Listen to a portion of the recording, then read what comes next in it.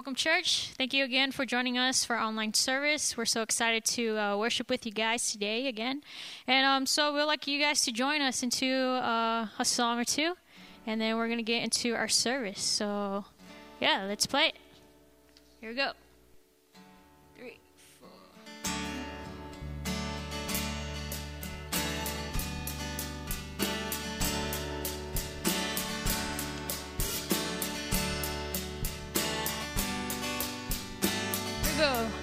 Oh, for 1,000 tongues to sing my great Redeemer's praise, the glories of my God and King, the triumphs of His grace. My gracious Master and my God, assist me to proclaim, to spread through all the earth abroad the honor of Thy name. So come on, let's sing out, let our anthem grow loud. There is one great love, it's Jesus.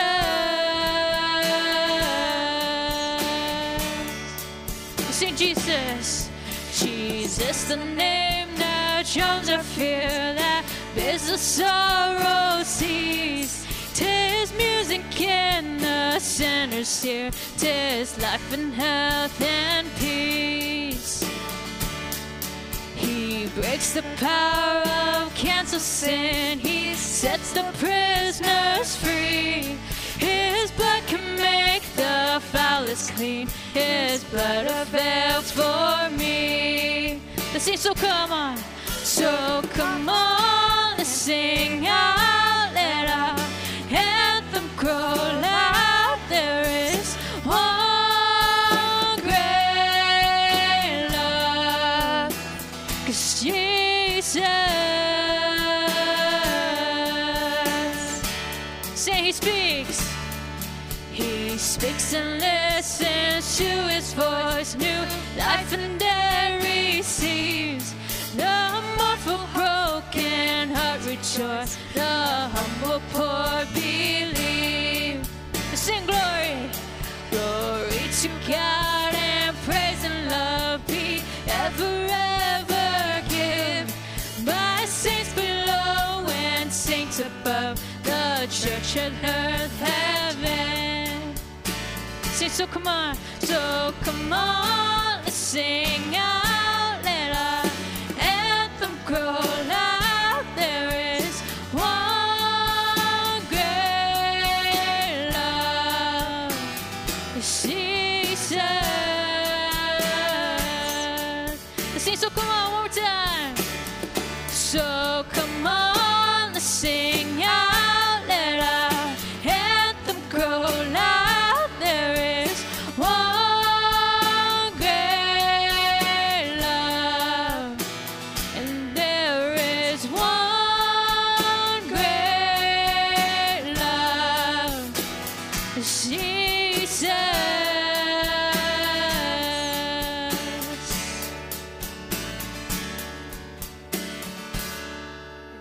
Praise God. If you guys have your Bibles, please turn with me to John chapter 16, verse 12 to 13. And I'm going to be reading in the ESV version, okay? So let's all say it together, whether you guys are at home and watching this. So let's all read scripture together. And it says, I still have many things to say to you, but you cannot bear them now. When the Spirit of truth comes, He will guide you into all the truth, for He will not speak on His own authority, but whatever He hears, He will speak, and He will declare to you the things that are to come. So let's all go into a word of prayer. Father God, we thank you so much for this day, and we thank you that we're able to come back to you and worship you, whether we're near or far, Lord, we're still one. Lord, we're still one church, one family, Lord, and we are so thankful for your goodness and your grace that you have shown us every single day, whether things are happening around this world, Lord, you are one true God. You are the true God, Lord. You hold truth, you hold grace, and you hold goodness, Lord. And we thank you so much for giving us this time to just come to worship you. And we ask you, please, just to allow us just to dive into praise and these songs, Lord, into Scripture as we sing these songs up to you and we glorify your name, Lord. And we thank you so much again. In Jesus Christ's name, amen.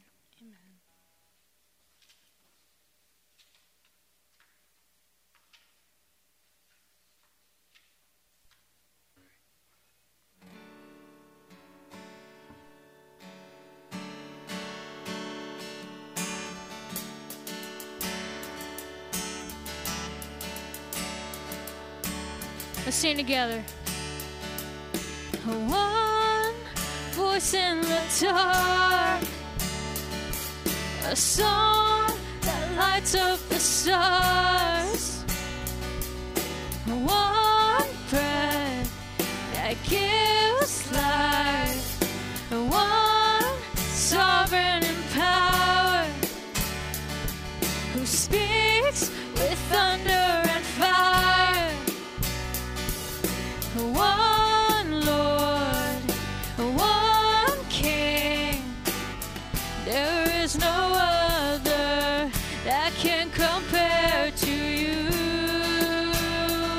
Sing, you are, 'cause you are the one alone in greatness, the one who never changes.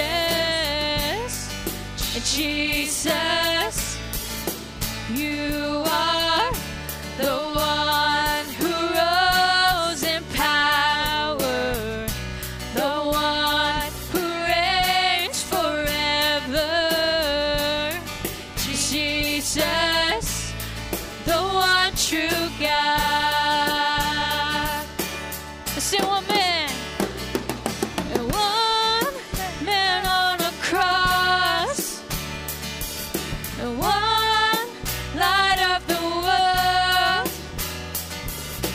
one name, one word, one way to be saved, one lamb that was slain, one love above all, and there is no other that can compare to you. Say you are, 'cause you are the one alone in greatness, the one who never changes.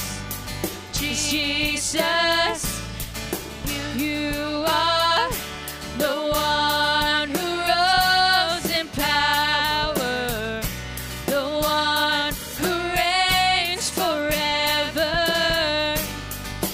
Jesus, the one true God. And soon we'll see, and we will see the glory of the one and only Son of God. Yes, we will see the glory of the one and only Son of God. Say one more time. And we will see the glory of the one and only Son of God.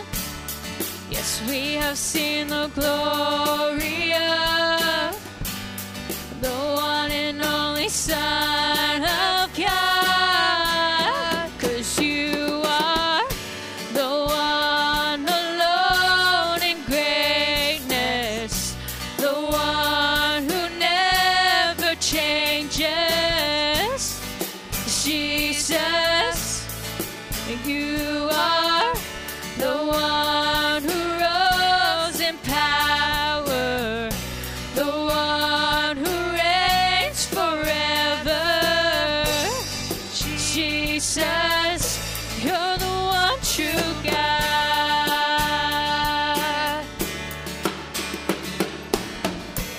Amen. Praise Praise God. Hello, Trinity Lion Church family. Pastor Bob here. Glad you could join us here this morning. Sorry that you can't be with us in person. We're looking forward to that day when, we can all get together, whether we're indoors or outdoors, and not have to worry about all of this other stuff that's going along, and just worship the Lord together in one voice in the same space. That would just be awesome. So keep praying for that. It's coming. Things are loosening up, and the more that's happening, it's going to happen, all right? So, but we're glad you could join us online as well. I have just a couple announcements that I want to share with you this morning about some things coming up. Family Camp, which is happening July 30th through August 2nd, is full. All the campsites reserved. Matter of fact, the camp itself, every campsite in the camp is full.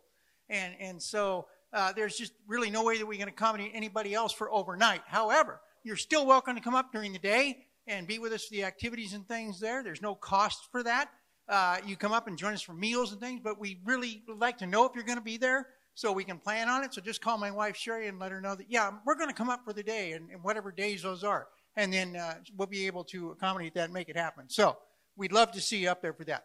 Also, Kids Camp is coming up here June 22nd through the 26th. And we have about 16 kids signed up right now.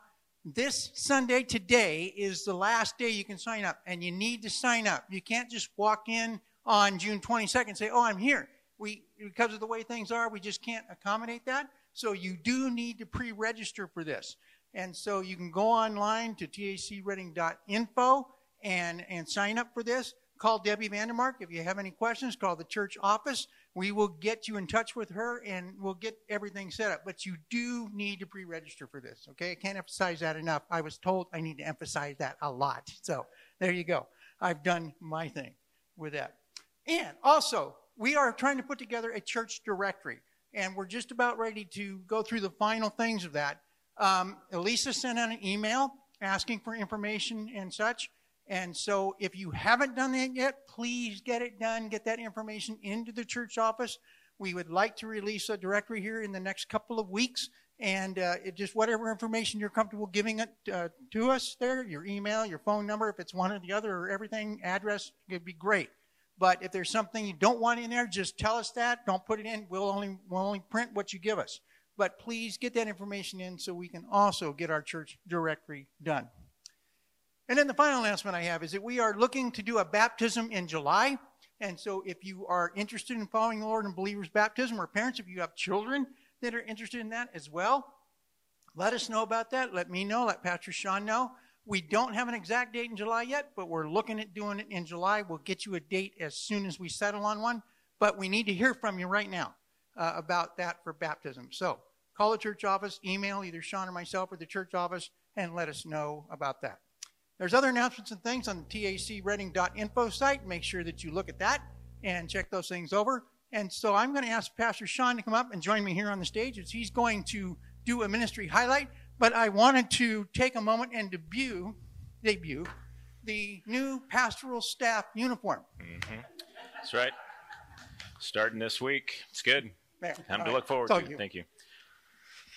Good. Yeah, thank you, Bob. It's good to have a guy like him around, who makes me look good.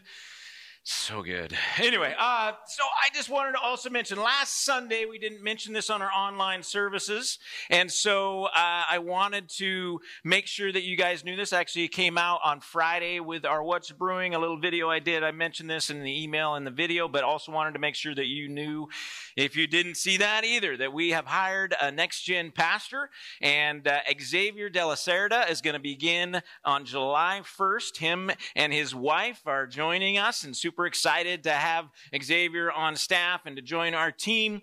And he's got a beautiful wife as well, and just a great family, an amazing story. So super excited to have them be joining us and being part of what we're doing around here, and starting on July 1st. So if you get a chance, if you are able to show up in person service and sometime in the future, make sure you look out for Xavier and start up a conversation with him, get to know him a little bit, let him get to know you a little bit, and it's He's a great guy. Super excited to have him on our team. Also wanted to take some time this morning to spend some time in prayer. If you remember back in January, we had several people in our church that had some significant health concerns that came up, several cancer diagnoses and those kind of things. And so we spent a lot of time praying for them, and some have come a long way in the last couple of months. But I just wanted to give quick updates and then just pray again for these people, especially for one, Rebecca Moravec. Rebecca, as you know, has been dealing with stage 4 cancer since January. She found out about this, and she's been going through a lot of chemo treatments, and God has been blessing her in the midst of that in amazing ways and providing for her. And she is going in for a long-awaited surgery on Monday. So that's tomorrow. So we're super excited about that, but we need to be praying for her. She's going to be in the hospital for a couple of weeks and not going to be able to have a lot of visitors and all that kind of stuff. And so just be praying for her that, first of all, that the surgery would go well, that the Lord would continue to heal her body, but two, that she would be able to have the emotional and the spiritual stability in the midst of that God would give her the strength to handle maybe some of the loneliness she's going to feel in the midst of that, and especially not being able to have very many visitors and that kind of stuff. And so just be praying and continuing to pray for Rebecca. Also, Kathy Brown, of course, had surgery back a few months ago, and things have gone well, and she's feeling better. And a miracle happened the other day with her voice. It just came back just a few weeks ago, and super excited about that. So a lot of good things going on there. I'm hoping that Kathy and Rich maybe actually get a chance to maybe share a little bit more about some of the things God's done in her life and in their life during this time in the future, one of our services. But continue to pray for them as they continue to work through the healing process. Karen Grace is also still dealing with a little bit of cancer. She had actually an appointment on Friday. I haven't heard how it went, but she's had radiation for lung cancer for the last 6 or 7 or 8 weeks. And she's done with the radiation, and so they were doing a checkup to see where she's at. I'm not sure where that happened there, so let's continue to pray for Karen. Bella also has been going through some leukemia and treatments on that as well. And she's supposed to be getting some feedback this week as well, and I haven't heard what that feedback is yet, but hopefully we will find out soon, and hope we'll get a good diagnosis for her as well. But continue to pray for Bella. And then finally, Bobby Stewart, of course, has been struggling with the seizures that have returned. They are continuing, and I continue to get together with him about once a week or every other week or so, and just sit with him and have conversations. And sometimes his memory is fully there, and we're able to engage about old times and new times and all that. Other times his memories are very faint, and it's a struggle. But no matter what, Bobby seems to be always Bobby. He's always got this sense of joy about him that is just amazing, even in the times when he's not sure who he is or who I am or whatever. It's just amazing how God continues to provide for him. So let's continue to pray for Bobby, that Lord would bring healing to his body in some way, and that he would be able to have those memories stick around longer and longer. He'd be able to engage again. You know, he's so relational. He just craves to have that connection with people and to be able to interact with them. So just be praying that the Lord would give him the gift of those relationships again, and that he'd be able to begin to deepen those relationships once again as his memory can finally just maybe stay intact and the seizures would end. All right, so those are the things that are going on. I'm sure there's other health concerns in our church, but let's take at least these to the Lord, and let's pray for our church family this morning. Heavenly Father, we do thank you for your goodness, that you are a God who heals. Lord, we see it throughout throughout Scripture, that you are a God who shows up over and over again and brings healing. And we've seen it in our lives as well, people that we know who have been sometimes miraculously healed, sometimes just healed because of the technology and the knowledge and the doctor skills, the surgery skills that we have, and all of that. We've seen healing come that way as well. And so we just thank you for these people in our church who are struggling right now with their health concerns. We're not thankful for that, but we're thankful that you are with them. And we're thankful that in all of these cases right now, you are working to bring health into their life. We can see it. Their bodies are healing in some way or another. And so we just lift up especially Rebecca, who goes into surgery for tomorrow, that you would, Lord, just first of all, just wash peace peace over her whole body and soul, that she would walk into that hospital with no anxiety or stress, that she would be joyful, that she would be trusting you fully, that she would just feel this sense of peace that you are in the room, that you are with her the whole time. I pray that even the doctors, as they are operating on her, that they would even feel that peace. That, Lord, that peace that you've dumped into Rebecca's heart and life would just flow out of her into their hands and into their bodies, that the doctors and the nurses would feel it. Lord, we pray for a successful surgery. We pray that you would be able to remove all of that cancer, that, Lord, she would be able to be fully healed. We also pray for the couple of weeks she'll be in the hospital, that you will just be her friend. Lord, you would allow her to recognize and feel and experience your presence in the room each day, that she would not at all feel lonely, that she would be able to continue to be conversing with you and interacting with you in sweet and precious and loving ways. Lord, we also thank you for Kathy. Continue to bring healing to her body. We thank you for the miracles you've already done there. We thank you for Bella. Continue to bring healing in her body. And we thank you for Karen Grace, too, that you would continue to bring healing there, Lord. We pray that these, for Bella and Karen, the diagnosis that they're going to be getting this week, that they would be good, that they would find out that the cancers are gone and that they can begin to move on with their life. And we also, Lord, we pray for Bobby. Lord, a man who's we all know and love, just so much joy in his heart, and he just is someone who walks in the room and allows the rest of us to begin to feel happy and excited and joyful, and we see Jesus in him all the time. And so, Lord, we just pray that you would first of all get rid of these seizures that have come back, Lord, that you would remove them once again from his body. But if that's not possible, if that's not what your will is, then we pray that you would at least give him the ability to remember his past, remember his family, remember his friends, be able to have those connections with people. And if, Lord, that's not your will, then, Lord, we just pray that you continue to give him strength, give him joy, give him trust in you in the midst of a life that seems so disconnected from anything in his past or in the present. Lord, we love Bobby. We know you do too. And so we just ask that you continue to provide for him and care for him. Lord, thank you for this church. Thank you for the opportunity that we have to gather online like this, and just pray that you would bless each person who's watching this service online, that you would, Lord, just that you would encourage them right now, that you would comfort them. If they have any health concerns right now, that, Lord, you would step in and bring healing to their body, that you would bring peace and comfort and joy into their hearts. Lord, thank you for being the God who heals. Thank you for being the God who cares and walks and journeys with us through the good times and the challenging ones. We lift this service to you now. May you be glorified in it, and may we be blessed as we worship you. In Jesus' name, amen.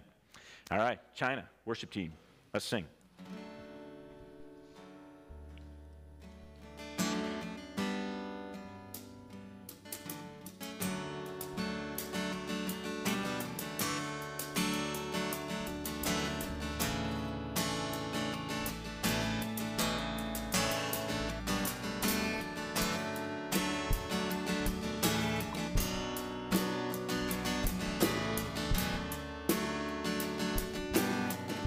Together. And in the eye of the storm, 'cause you remain in control. And in the middle of the war, 'cause you guard my soul.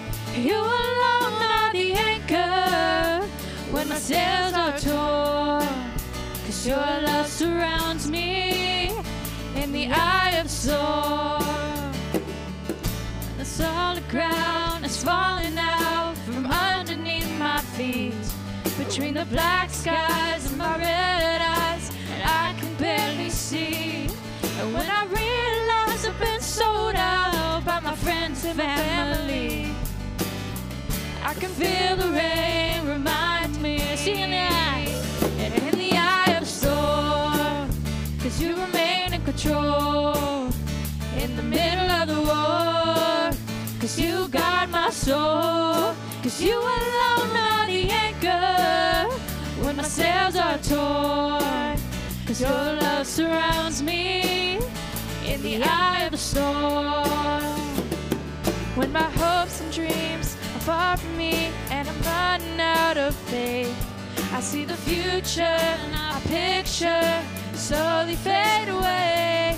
And when the tears of pain and heartache are pouring down my face, I find my peace in Jesus' name. In the eye of the storm, 'cause you remain in control, in the middle of the war. you guard my soul. 'Cause you alone are the anchor when my tails are torn. 'Cause your love surrounds me in the eye of storm. Sing it one more time. In the eye of storm. 'Cause you remain in control in the middle of the war. 'Cause you guard my soul. You alone are the anchor when my sails are torn. 'Cause your love surrounds me in the eye of storm.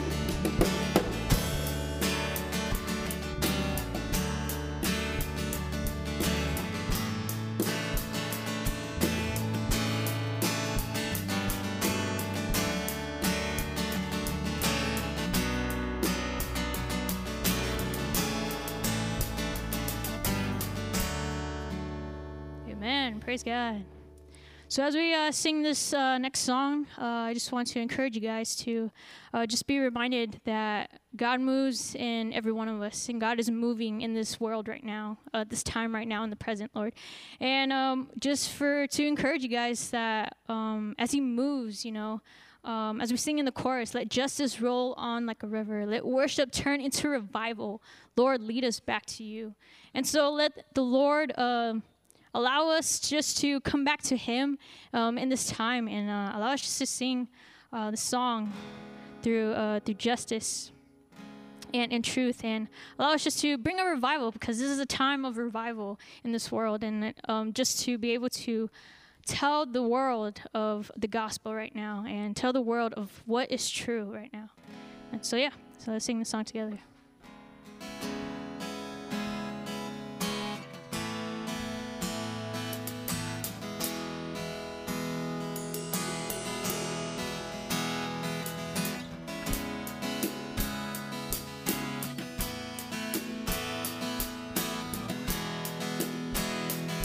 Say we move. When you move, darkness runs for cover. When you move, no one turned away. 'Cause where you are, fear turns into praises. Where you are, no hearts left unchanged. Let's sing, so come, move, let justice roll on like a river. Let worship turn into revival. Lord, lead us back to you. See, we move. When you move, the outcast finds a family. When you move, the orphan finds a home. Lord, here we are. Oh, teach us to love mercy. With humble hearts, we bow down at your throne. So let's sing, so come, move, let justice roll on like a river. Let worship turn into revival. Lord, lead us back to you.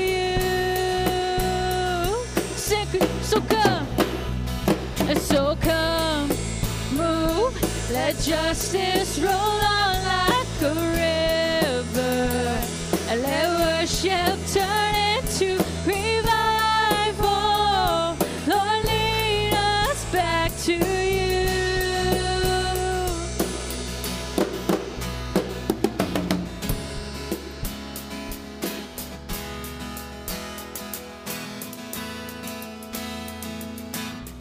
Sing, O King, and King of all.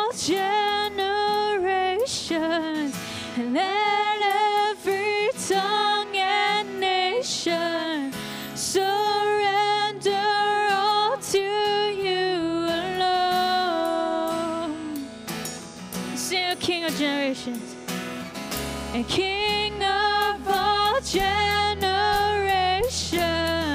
and let every tongue and nations surrender all to you alone. Let's sing, so come, move, let justice roll on like a river. Let worship turn into revival. Lord, lead us back to you.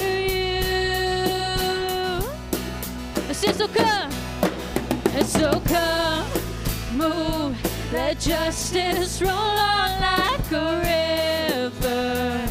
Let worship turn into revival. Lord, lead us back to you. Lord, lead us back to you.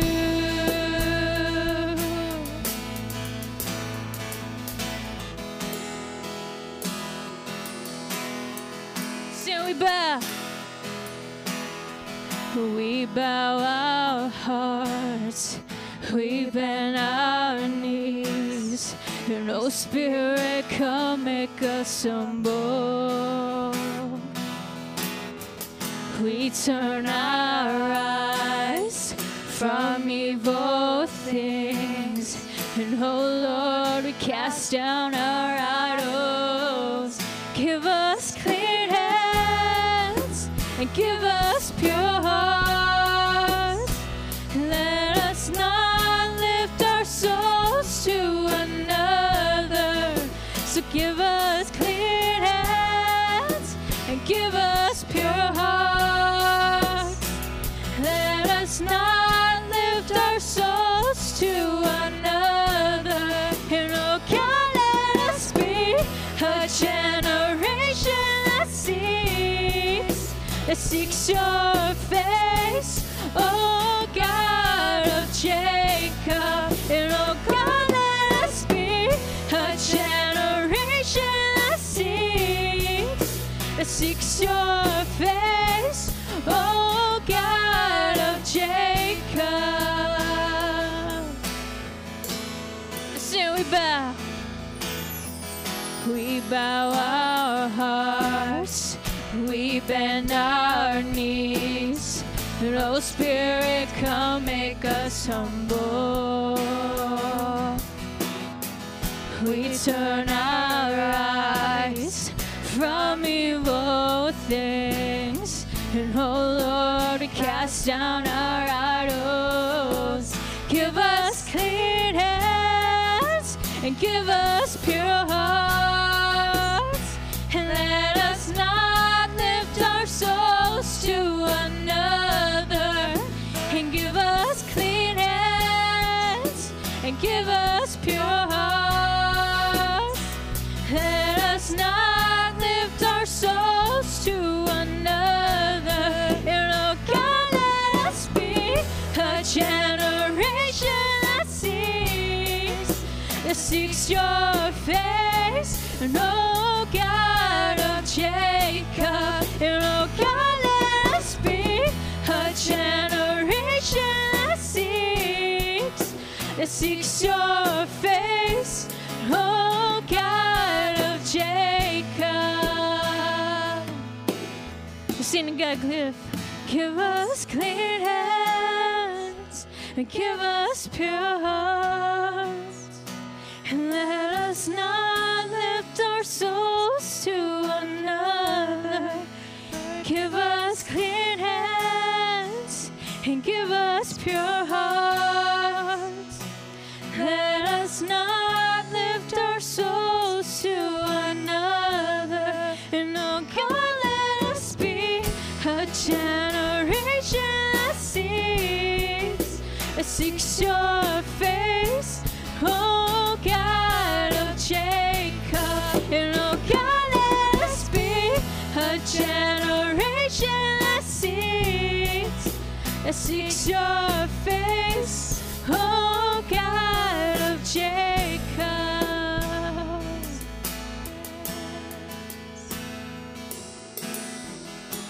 Amen. Amen. Praise God.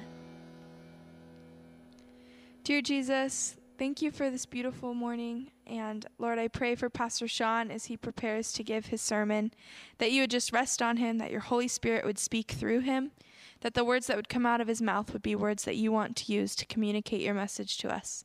And Lord, I pray that you would prepare our hearts and our minds and our ears, Lord, to hear what you want to speak to us through Pastor Sean, and that we would accept it, that we would think about it, and that we would put what he says into action, Lord.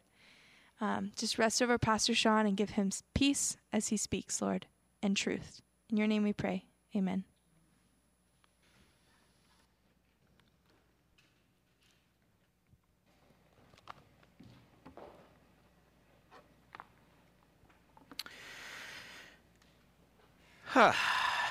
The chaos seems to continue. Is it ever going to stop? I don't know. Maybe.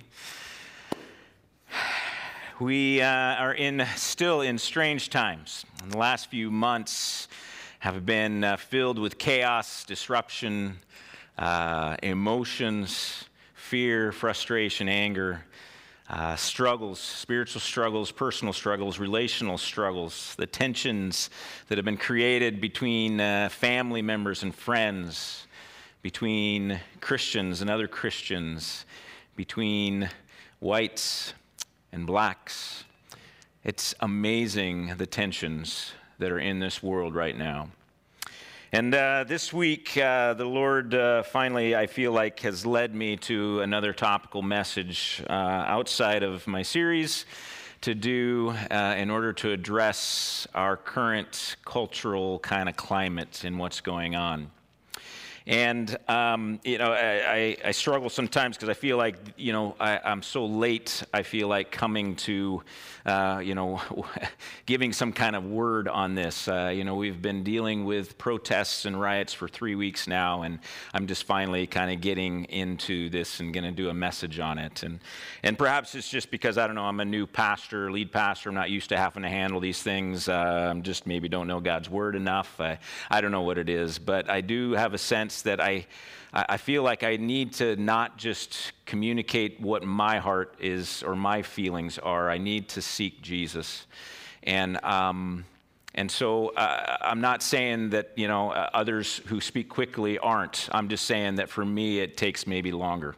And so anyway, so without much more introduction than that, I want to dive in. I have written out, again, my message, and again, because of the topic, and I'm going to read it, and I'm sorry for those that may frustrate. I'll try to do my best at reading it so that it doesn't sound like I'm reading it, but here we go. Many Christians, pastors, and Christian organizations have stood up in this time and have given strong calls for justice to be done. They've posted on social media, uploaded videos, signed statements, and joined protests in cities across the country. I've heard many pastors teach on the hot topic of justice over the last few weeks. I have respected all of them for their social sensitivity and obedience in proclaiming the message of Jesus that he has given them. However, most of them have left me feeling like something was missing. For the last 2 weeks, I have been seeking the Lord, being hesitant to say anything until he revealed to me his heart, until he showed me until he showed me why these messages left me unsettled. Finally, this week, I can stand before you with confidence that this message is from God. I'm not saying the messages I have watched were not, but I am saying that he has revealed to me what made me unsettled, and I believe gave me the message he wants preached to you for such a time as this. America is filled with opinions. Turn on the news or open up your social media account and you are sure to hear it all. The loudest voices are decrying the massive injustice that exists in our country due to systemic racism, white privilege, and a legal system that oppresses minority races. The horrific death of George Floyd, caught on camera and broadcast around the world, is the latest evidence that police unfairly target black people, police brutality is prevalent, and racism is rampant in America.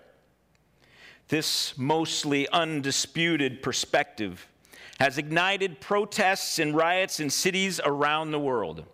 According to most, at least most of those speaking up, these protests are a legitimate response to what happened to Mr. Floyd and a natural reaction from blacks who have endured centuries of aggression perpetuated against them at the hands of white people and white cops.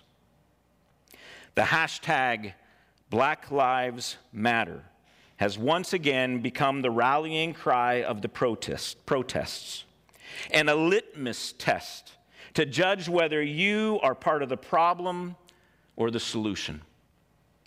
Intense pressure is being put on politicians, news reporters, businesses, law enforcement, churches, and every American to show their solidarity with the persecuted black by joining the protests and posting on your social media account #BLM. Even those who never get drawn into the political fray and are remaining silent are finding themselves under attack because their silence, according to the BLM movement, proves their racism. Indeed, any who criticize the riots in the slightest, refuse to post a black screen on their Facebook or Instagram, or show support for the police officers, are immediately labeled a racist.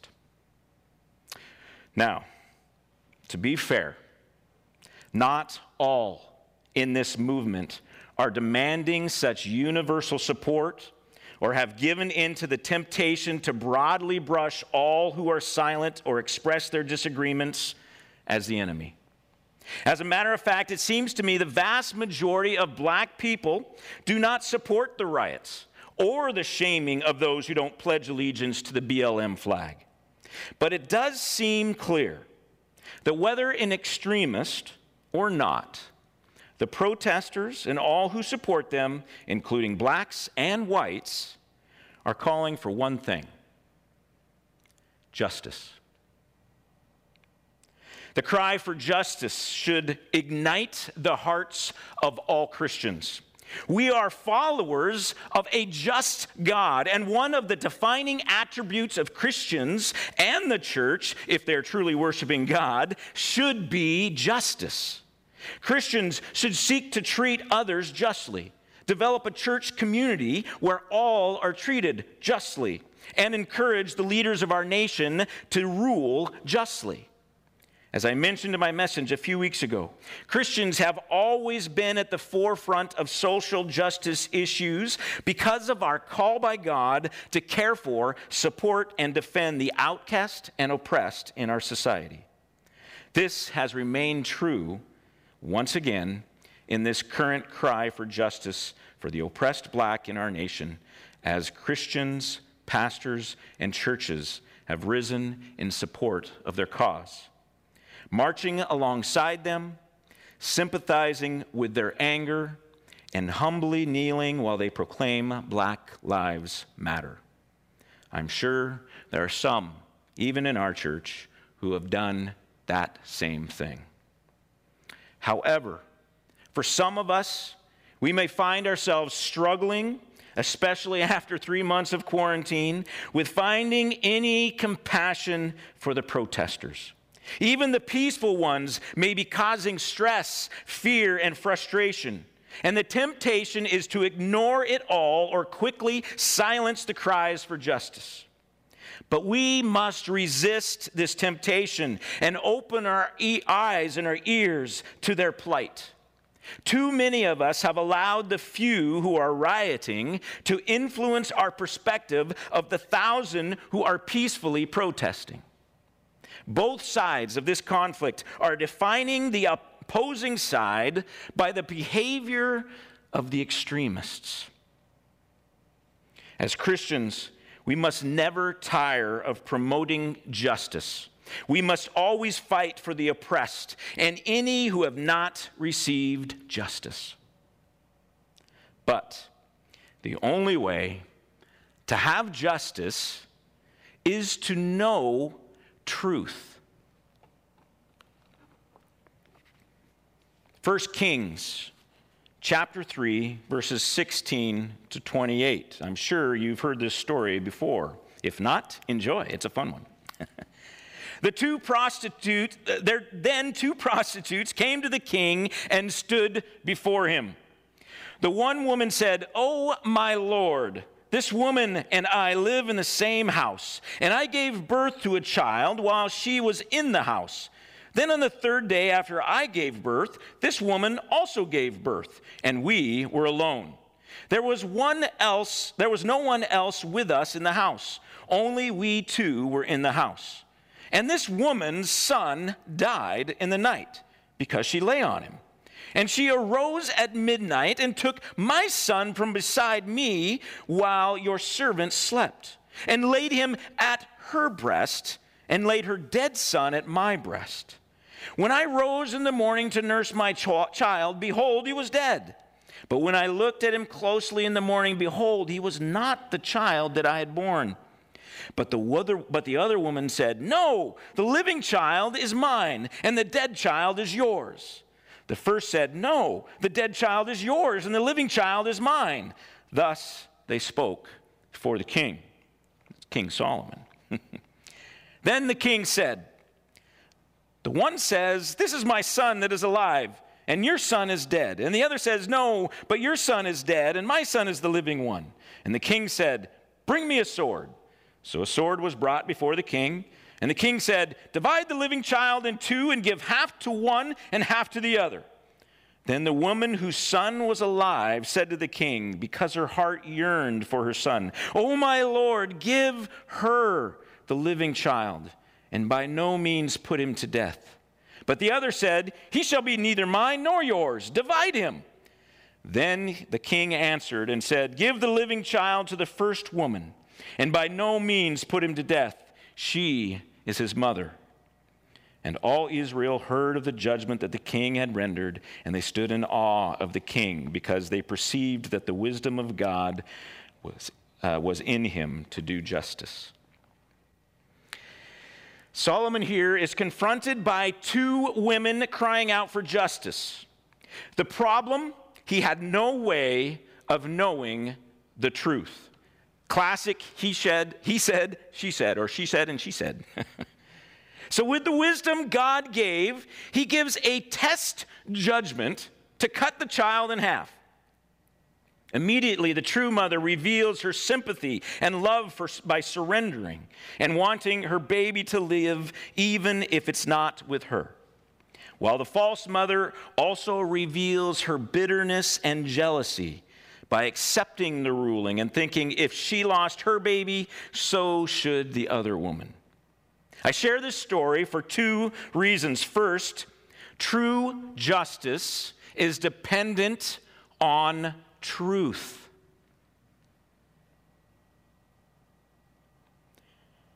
This is one of the things that I have not heard from the other pastors that I've listened to, the other Christians that have spoke. But it is so essential. True justice is dependent on truth.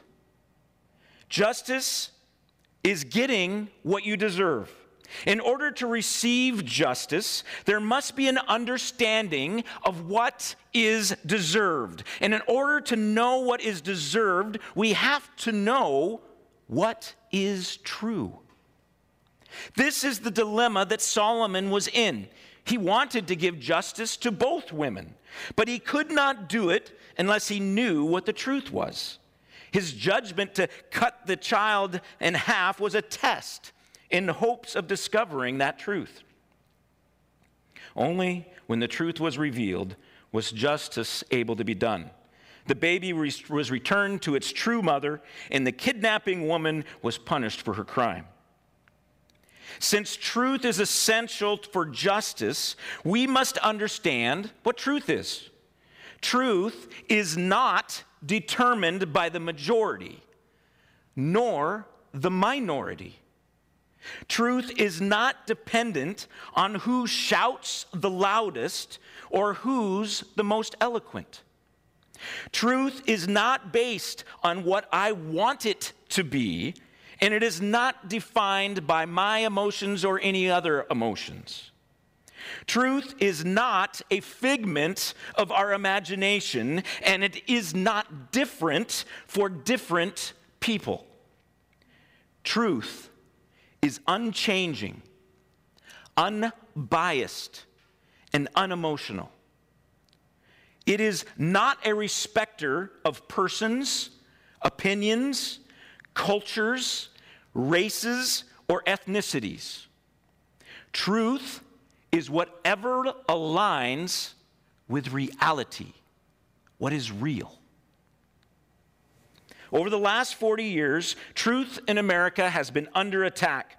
Postmodernism swept across our nation in the 80s and has taken hold in all the institutions of our culture, even the church. Truth has become relative, and acceptance of opposing truth claims normative.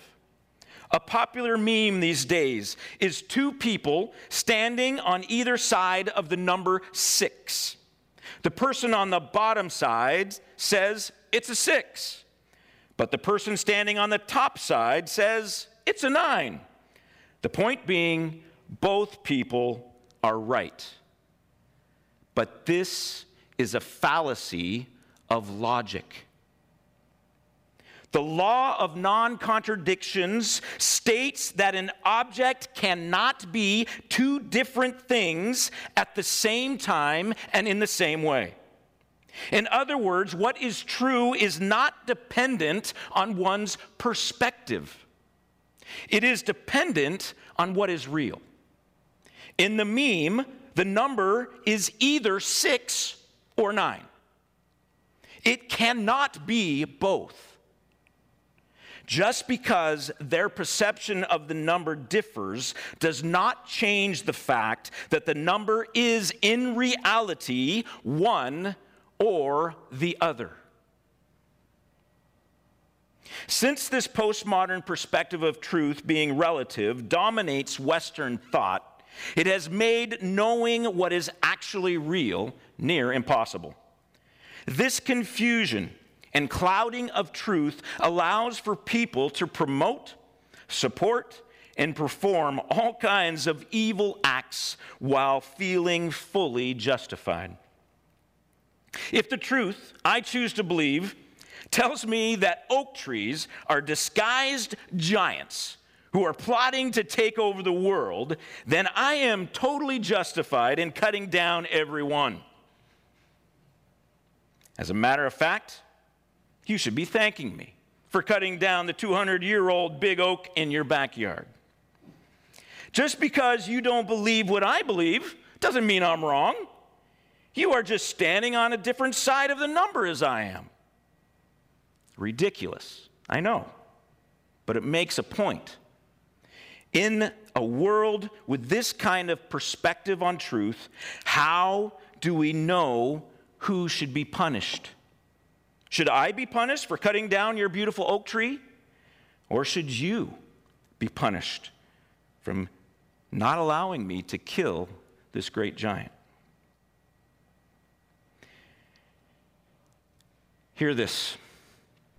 A culture devoid of absolute truth leads to a culture devoid of justice. A culture devoid of absolute truth leads to a culture devoid of justice. Without concrete rules of logic and a transcendent source of morality, truth ends up becoming the property of the highest bidder, the loudest protester, or the largest voting bloc. When truth is dislodged from its moorings, justice gets sunk by the powerful currents of political correctness and the turbulent waves of opinion. If we want justice in America, we must somehow get back to the foundations of absolute truth. Church, we have truth. We worship the one who is true, and he has given us the Holy Spirit, whose job is to reveal to us what is true. John chapter 16, look it up. The Holy Spirit is revealing to us what is true. We must be the promoters of truth in our world, especially in a time like this, where so many are proclaiming their assumptions and opinions and perspectives are what is true. We must dig in to find the facts about racism, profiling, and oppression in America. We must ask the Spirit to give us wisdom and discernment like what Solomon had, so we can see what is true. But more than that, we must allow our own hearts to be searched. Have we believed and promoted lies? Have we treated another human being as if they had no value, or even just less value than our own? Have we ever allowed a prejudice toward a certain race, ethnicity, or type of person cause us to avoid or criticize them unfairly? Have we ever directly or indirectly supported the oppression of the poor, of minorities, or of those who are different than us? If any of the answers to those questions is yes, we have some confessing, repenting, and apologizing to do, and that is the truth. Now, back to Solomon and the two women. The second reason I share this story is because of the response of the evil woman. Note, when the initial verdict is given, she quickly accepts it. Obviously, she thinks, if I can't have my baby, then neither should this woman. Her response reveals that she is not interested in justice, but in revenge. It is not fair that her baby died, and so in her distorted view of justice, she arbitrarily lashes out, longing for the other woman to experience her pain. It doesn't matter that the other woman did nothing to cause the death of her child. It only matters that it is not fair that the woman has what she doesn't. Now let me be clear, not with all, but with the loudest voices. Those decrying systemic racism in America seem to sound very much like this woman who lost her child, lashing out at all white people, labeling them racist simply because of what they describe as white privilege. They are demanding that white people kneel in submission of their unintentional racist acts, while at the same time shaming them into silence. This is the justice they demand, without realizing it only serves to promote and propagate oppression, not eliminate it. It is these loudest voices which are being willingly megaphoned by our politicians and news media, who are revealing that their true motives are simply revenge. If Solomon were here, perhaps his test judgment would be to strip all the wealth, privilege, and power from white Americans and give it to the black Americans instead. I can hear the loud voices quickly agreeing with this judgment without even a hint of recognition that their calls for justice have been revealed to be a sham. Perhaps even more shocking would be the number of white Americans who would volunteer to give up their homes, their wealth, and their positions to the oppressed black people in their community, instead of allowing the punishment on all white Americans. But even if that were to happen, I expect these loud voices would still not be satisfied. So let me be clear. These loud voices are extreme and make up a very small percentage of the voices crying out against injustice today. Unfortunately, the promotion by the news and many of our leaders makes it sound like they are the only voices. But if we dig, if we research, if we expand our search beyond the news networks, we will find a legitimate voice for justice. And not only a legitimate voice, but a powerful and a majority voice. It's a voice that stands with all minorities who have been oppressed. A voice that clearly proclaims that racism does still exist in America, and all of it, no matter how small, must be eliminated. A voice that agrees all bad police officers should be punished, while all good ones should be supported and celebrated. A voice that recognizes police brutality is wrong, but not every aggressive act by a police officer is brutality. A voice that seeks justice for all people. A voice that demands that Derek Chauvin be tried and punished for his crime against George Floyd. But despite the vast numbers of people who agree with these statements, it's a voice that surprisingly is being suppressed. We don't hear it. Not on the news, not on social media. Church, we must rise up against injustice wherever it rears its head. We must be the first ones who defend the oppressed and the discriminated against. Where racism is present, we must fight against it. Where police brutality is evident, we must demand for just punishment. Where evil, hatred, and division exists, we must strive to bring goodness, love, and unity. On the other hand, admitting guilt for something we have not done is not true, nor is it just.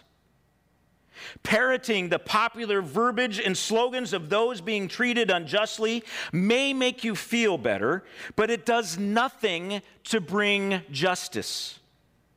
Blindly accepting the perspectives of the oppressed does not bring justice. Standing by and watching oppression without calling it out is not justice. Demanding that a person pay the price for what their ancestor did is not justice. Elevating the value of one person's life over another is not justice. In our search for justice, we must first seek to know what is true. Those who have endured oppression, been falsely profiled against, and experienced firsthand the ugly and evil hatred of a racist must seek the Lord and discovering the truth about their experience. Those who have never gone through any of those must also seek the Lord, not automatically dismissing those who claim such experiences. We all too often lean on our own personal experience in determining what is true, instead of humbly listening to others and asking God for His perspective. Church, we must also understand that perfect justice comes only from God. As we work to promote truth and justice in our culture, we must never lose sight of our human limitations. God is the only one who knows all truth. Even with an appropriate understanding of absolute truth, human beings will still get it wrong. Because we don't know everything, can't be everywhere, and can't read people's minds, we will make mistakes in our search for the truth. This is why the church must point those who are looking for justice to Jesus first. The hope of the oppressed Jews in Scripture was not that they would receive justice from a human court, but from a heavenly court.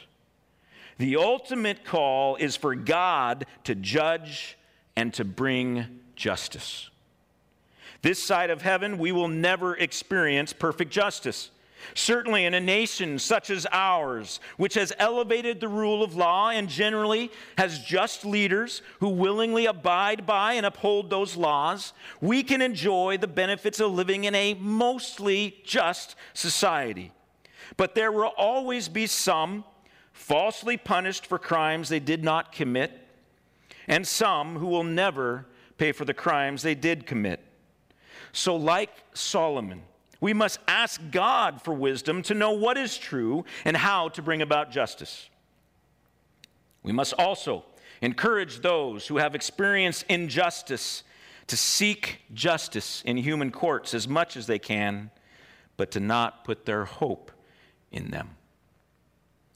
Jesus is the only one who will ensure that all will receive what they are due. Putting in the hard work of discovering what is true is essential to being able to defend the lives of the oppressed, promote a just society, and be a person who treats others justly. This biblical perspective is foundational to who Christians and churches should be. When we allow injustice to thrive and remain silent, while the weak and vulnerable around us are oppressed, we present a warped view of Jesus. But any teaching on truth and justice would be incomplete without also addressing mercy. And this is the other word that I have found missing from so many of my Christian brothers and sisters in what they're sharing. The truth is, not one Christian receives justice. Let me say it again. Not one Christian receives justice from God. Again, justice is receiving what you deserve. Every one of us deserves eternal punishment for our rebellion against God. All have sinned and fall short of the glory of God, and the punishment of sin is death. Yet, because of the amazing grace of God and the willing sacrifice of Jesus, who took the punishment of our sin, if we choose to accept, surrender, and follow him, we do not receive what we deserve, but mercy instead. If God were only concerned with truth and justice, we would have no hope.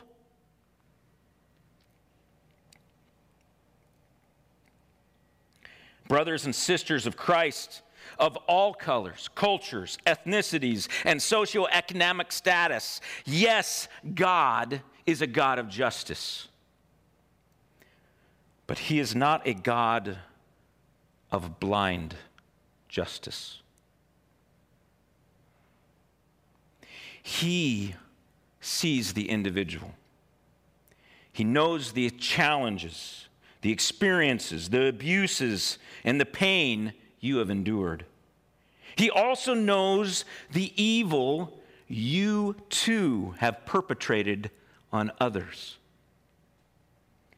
Yet he loves you, longs to remove your guilt, pay the price for your sin, heal you of the pain caused by other people's sin, and give you an eternity of intimate relationship, perfect love, and permanent peace. In our stand to root out evil, promote truth and justice, we must also remember that because of the amazing mercy of God, we too can show mercy to others. As we follow the example of Jesus on the cross, Father, forgive them, for they know not what they do. We too can ask for God's mercy to be poured out on even those who have harmed us personally. Because all sin gets paid for by Jesus, in our pursuit of justice, we can make room for mercy. Because we recognize our legal system is not perfect and we can't always know what is true, we don't have to blindly seek justice at all costs. Matter of fact, the more we understand our own sinfulness, the more we will be inclined to give others the benefit of the doubt and pray a similar prayer as Jesus. As we stand with those who have experienced tremendous injustice, we must dig for the truth, promote justice being done, and encourage the criminals and the victims to seek mercy from God. He is our only hope. John 16:32 and 33, in this world, it says at the end, you will have trouble. This verse does not just speak to Christians being persecuted. It speaks to all humans and the reality of living in this fallen world. This world will always be filled with lies, injustice, and evil. So even though we are blessed to live in a country that seeks to promote the biblical perspectives of truth and justice, our hope is not in America.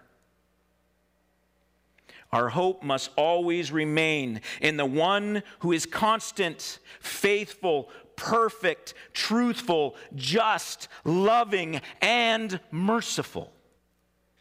Jesus is the only one fit to judge what is true, what is just, and to determine who deserves mercy. Let us turn our eyes to Jesus. Let us live our lives for Jesus.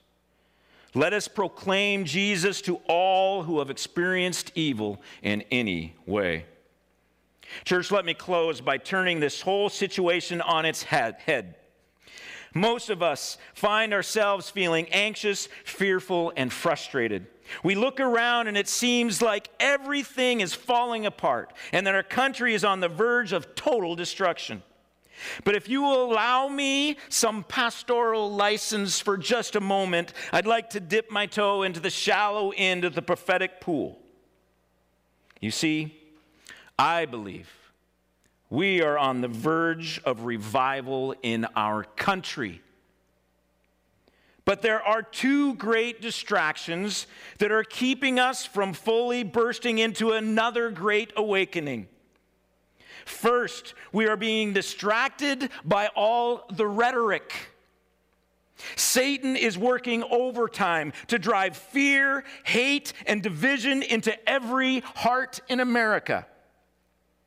The constant stoking of the flames by too many of our government leaders and by too many of our news reporters makes it feel like the world is falling apart. Social media contributes to the distraction as too many of our friends blindly choose sides and pass on their propaganda.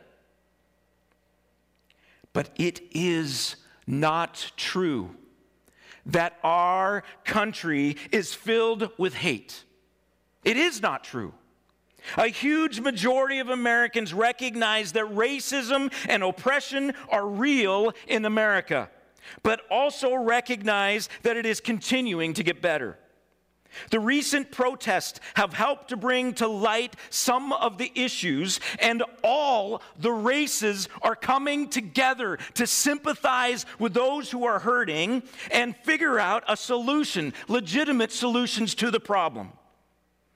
Do not let Satan distract you with his rhetoric. We all must limit our consumption of social media and news so that we can hear from Jesus what is true. We must defeat the words of hate with actions of love. In order for the love of Christ to sweep our nation, we must refuse to give in to hate and fear. We must privately and publicly proclaim the love of God to every neighbor, every friend, every family member. The other distraction holding back revival is comfort. With the 3 months of sheltering in place and all the disruption and chaos from the pandemic and now the protests and riots throughout the country and world, many of us are longing more than ever for things to go back to normal. Please, Lord. We want to go back to our comfortable lives where the economy was humming along, our routines were secure within their deeply dug trenches, and most Americans were enjoying a tremendous amount of peace and joy. For those living the good life, getting back to normal is what we long for because normal was great. But hear me, church, comfort and normal has muted the impact of Christians in America for decades.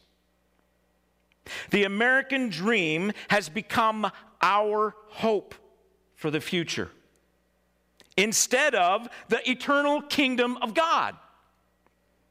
This obsession with comfort causes us to make safe choices, avoid taking a stand for Jesus, and overlook the injustices in our community.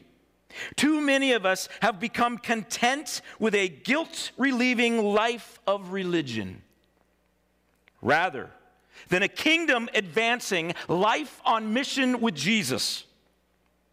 In order for revival to sweep our nation, Christians must reject the comforts of this world and their desire to get back to normal, and instead follow Jesus into the trouble-filled streets of our neighborhoods and our cities. Okay, church, stepping my foot out of the prophetic pool. So what do we do? How do we respond? How do we jump on this revival train? We follow Jesus.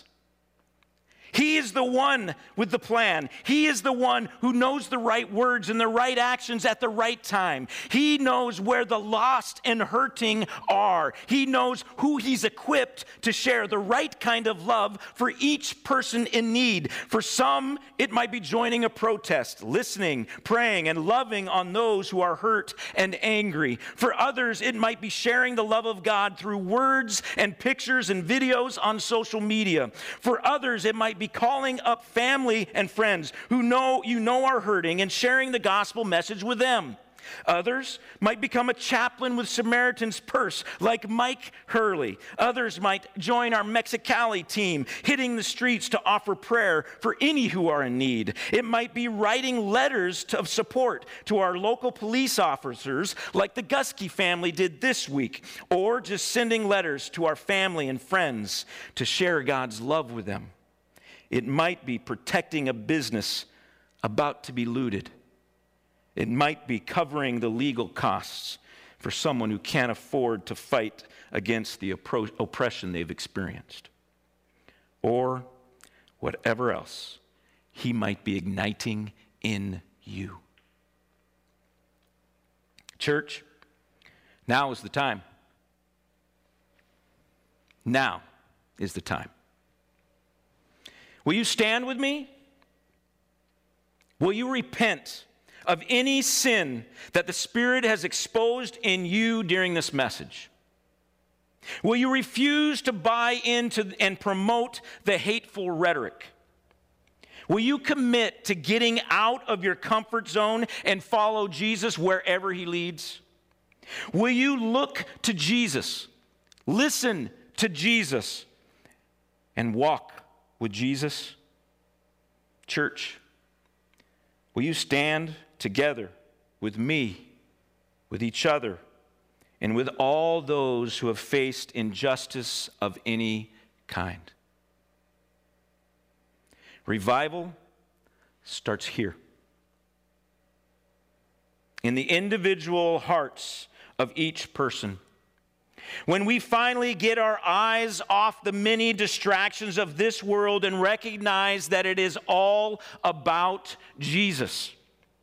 He is our only hope. He is the world's only hope. Success is not about my comfort, my pleasure, my happiness, or being right. Success is an intimate relationship with Jesus, Life is every day seeking to fully enjoy that relationship. Church, let's pray. Heavenly Father, we thank you so much for your amazing goodness and that Jesus is the answer. We ask that this morning you would search our hearts. Lord, maybe you have already pinpointed pieces in us of sin that need to be repented of. And I pray as you search that you would reveal those dark places in our hearts. Lord, before revival can begin, we need to be right before you. We need repentance. So, Lord, bring repentance to our hearts. Bring repentance to our church, our community, to our state, to our world. And, Lord, we also pray, once we've repented, once we've confessed, that you would ignite our hearts for the lost in our world. Lord, that you would give us the boldness and the courage to stand with the oppressed among us. That we would not turn a deaf ear to them, but we would listen to them. We would also not just accept everything they say as gospel, but we would seek for truth.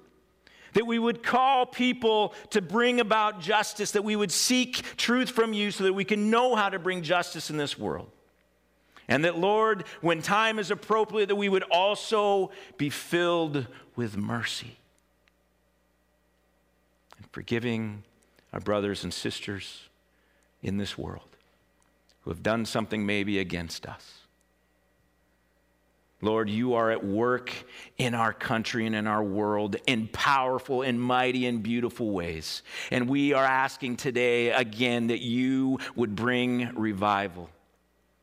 That your will would be done in my heart, in our hearts, and in this nation's heart, Lord, that you would move and have your way among us, that your Spirit would wash across this nation, igniting people's hearts for you, that they would hear Jesus' name and they would bow to his lordship. That, Lord, you would unite our nation together in this time. Lord, give us what we need. Empower us, strengthen us, love us, and help us to love others. In Jesus' name, amen. All right, church, let's sing a song. We'll be back in a minute.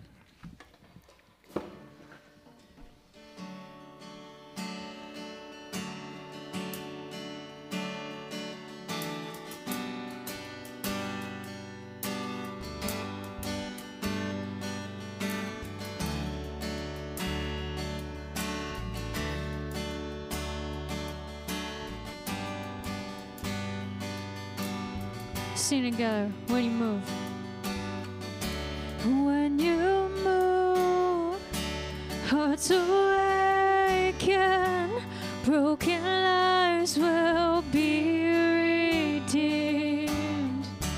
Here and now, as in heaven, let revival be released. Say, hear a cry.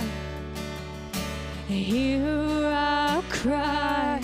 Heal our land, oh God. We pray for revival. What you've done before, you can do again, oh God. We pray for revival.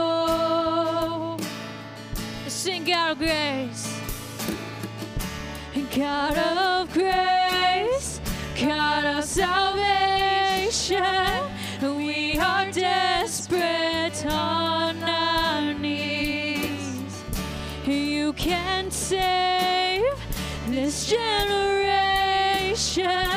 Let revival be released and hear our cry and heal our land, oh God. We pray for revival. What you done before, you can do again, oh God. We pray for revival, oh God.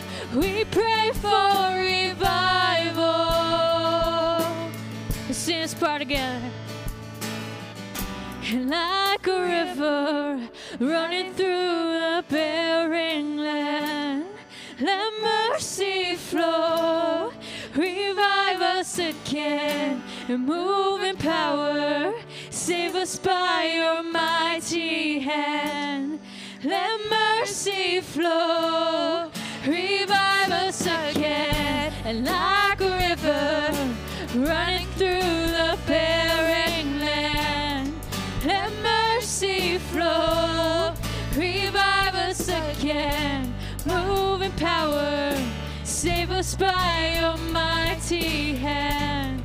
Let mercy flow, revive us again, and revive us again. Say, hear a cry, and hear our cry, heal our land, oh God.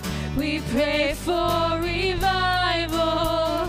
What you've done before, you can do again, oh God. We pray for revival, oh God. We pray for revival, and oh God, revive us again.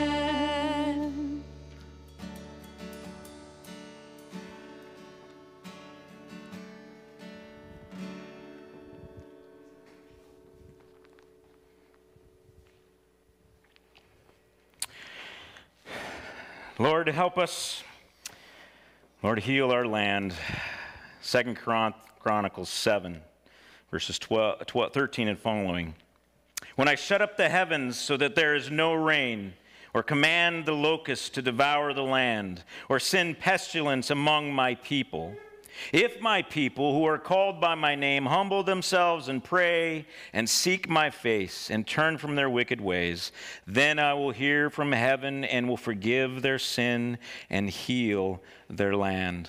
Now my eyes will be open, my ears attentive to the prayer that is made in this place. Amen. God bless. And hallelujah. Lord, bring revival. Lord, bring revival in your heart, in my heart, and all of our hearts.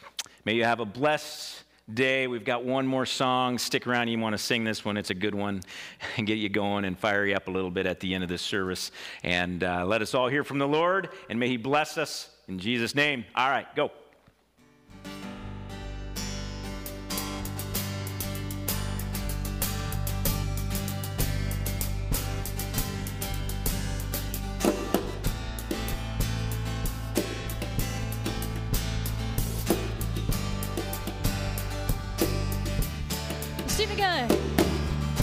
Did you feel the mountain tremble?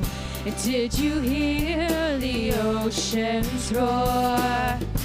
When the people rose to sing of Jesus Christ, the risen one.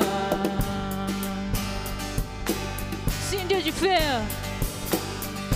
Did you feel the people tremble?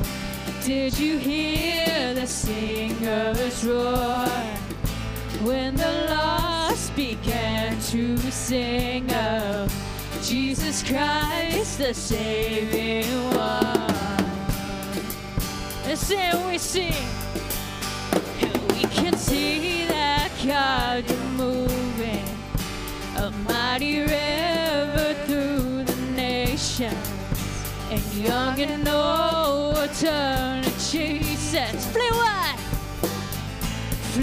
wide, you heavenly gates, and prepare the way of the risen Lord. Open up the doors and let the music play. Let the streets resound with singing.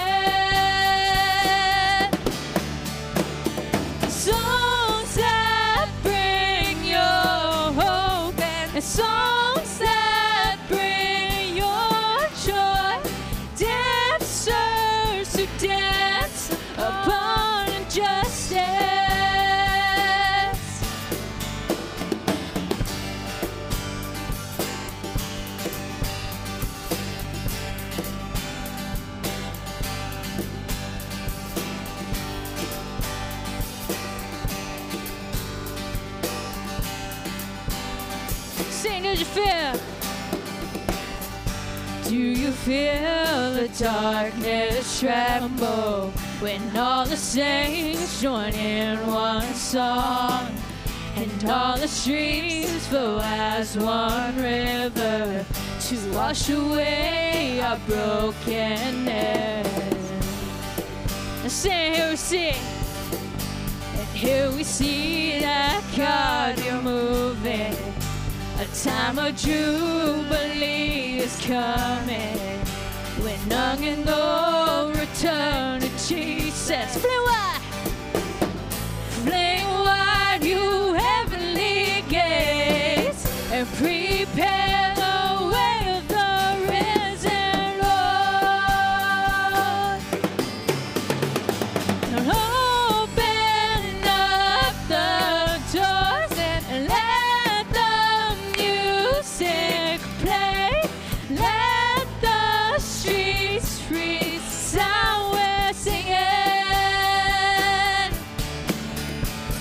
Songs that bring your hope and songs that bring your joy.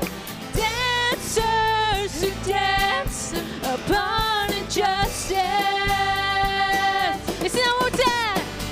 Open up the doors and let the music play. Let the streets free sound we're singing. Songs that bring your hope and songs that bring your joy. Dancers who dance upon injustice.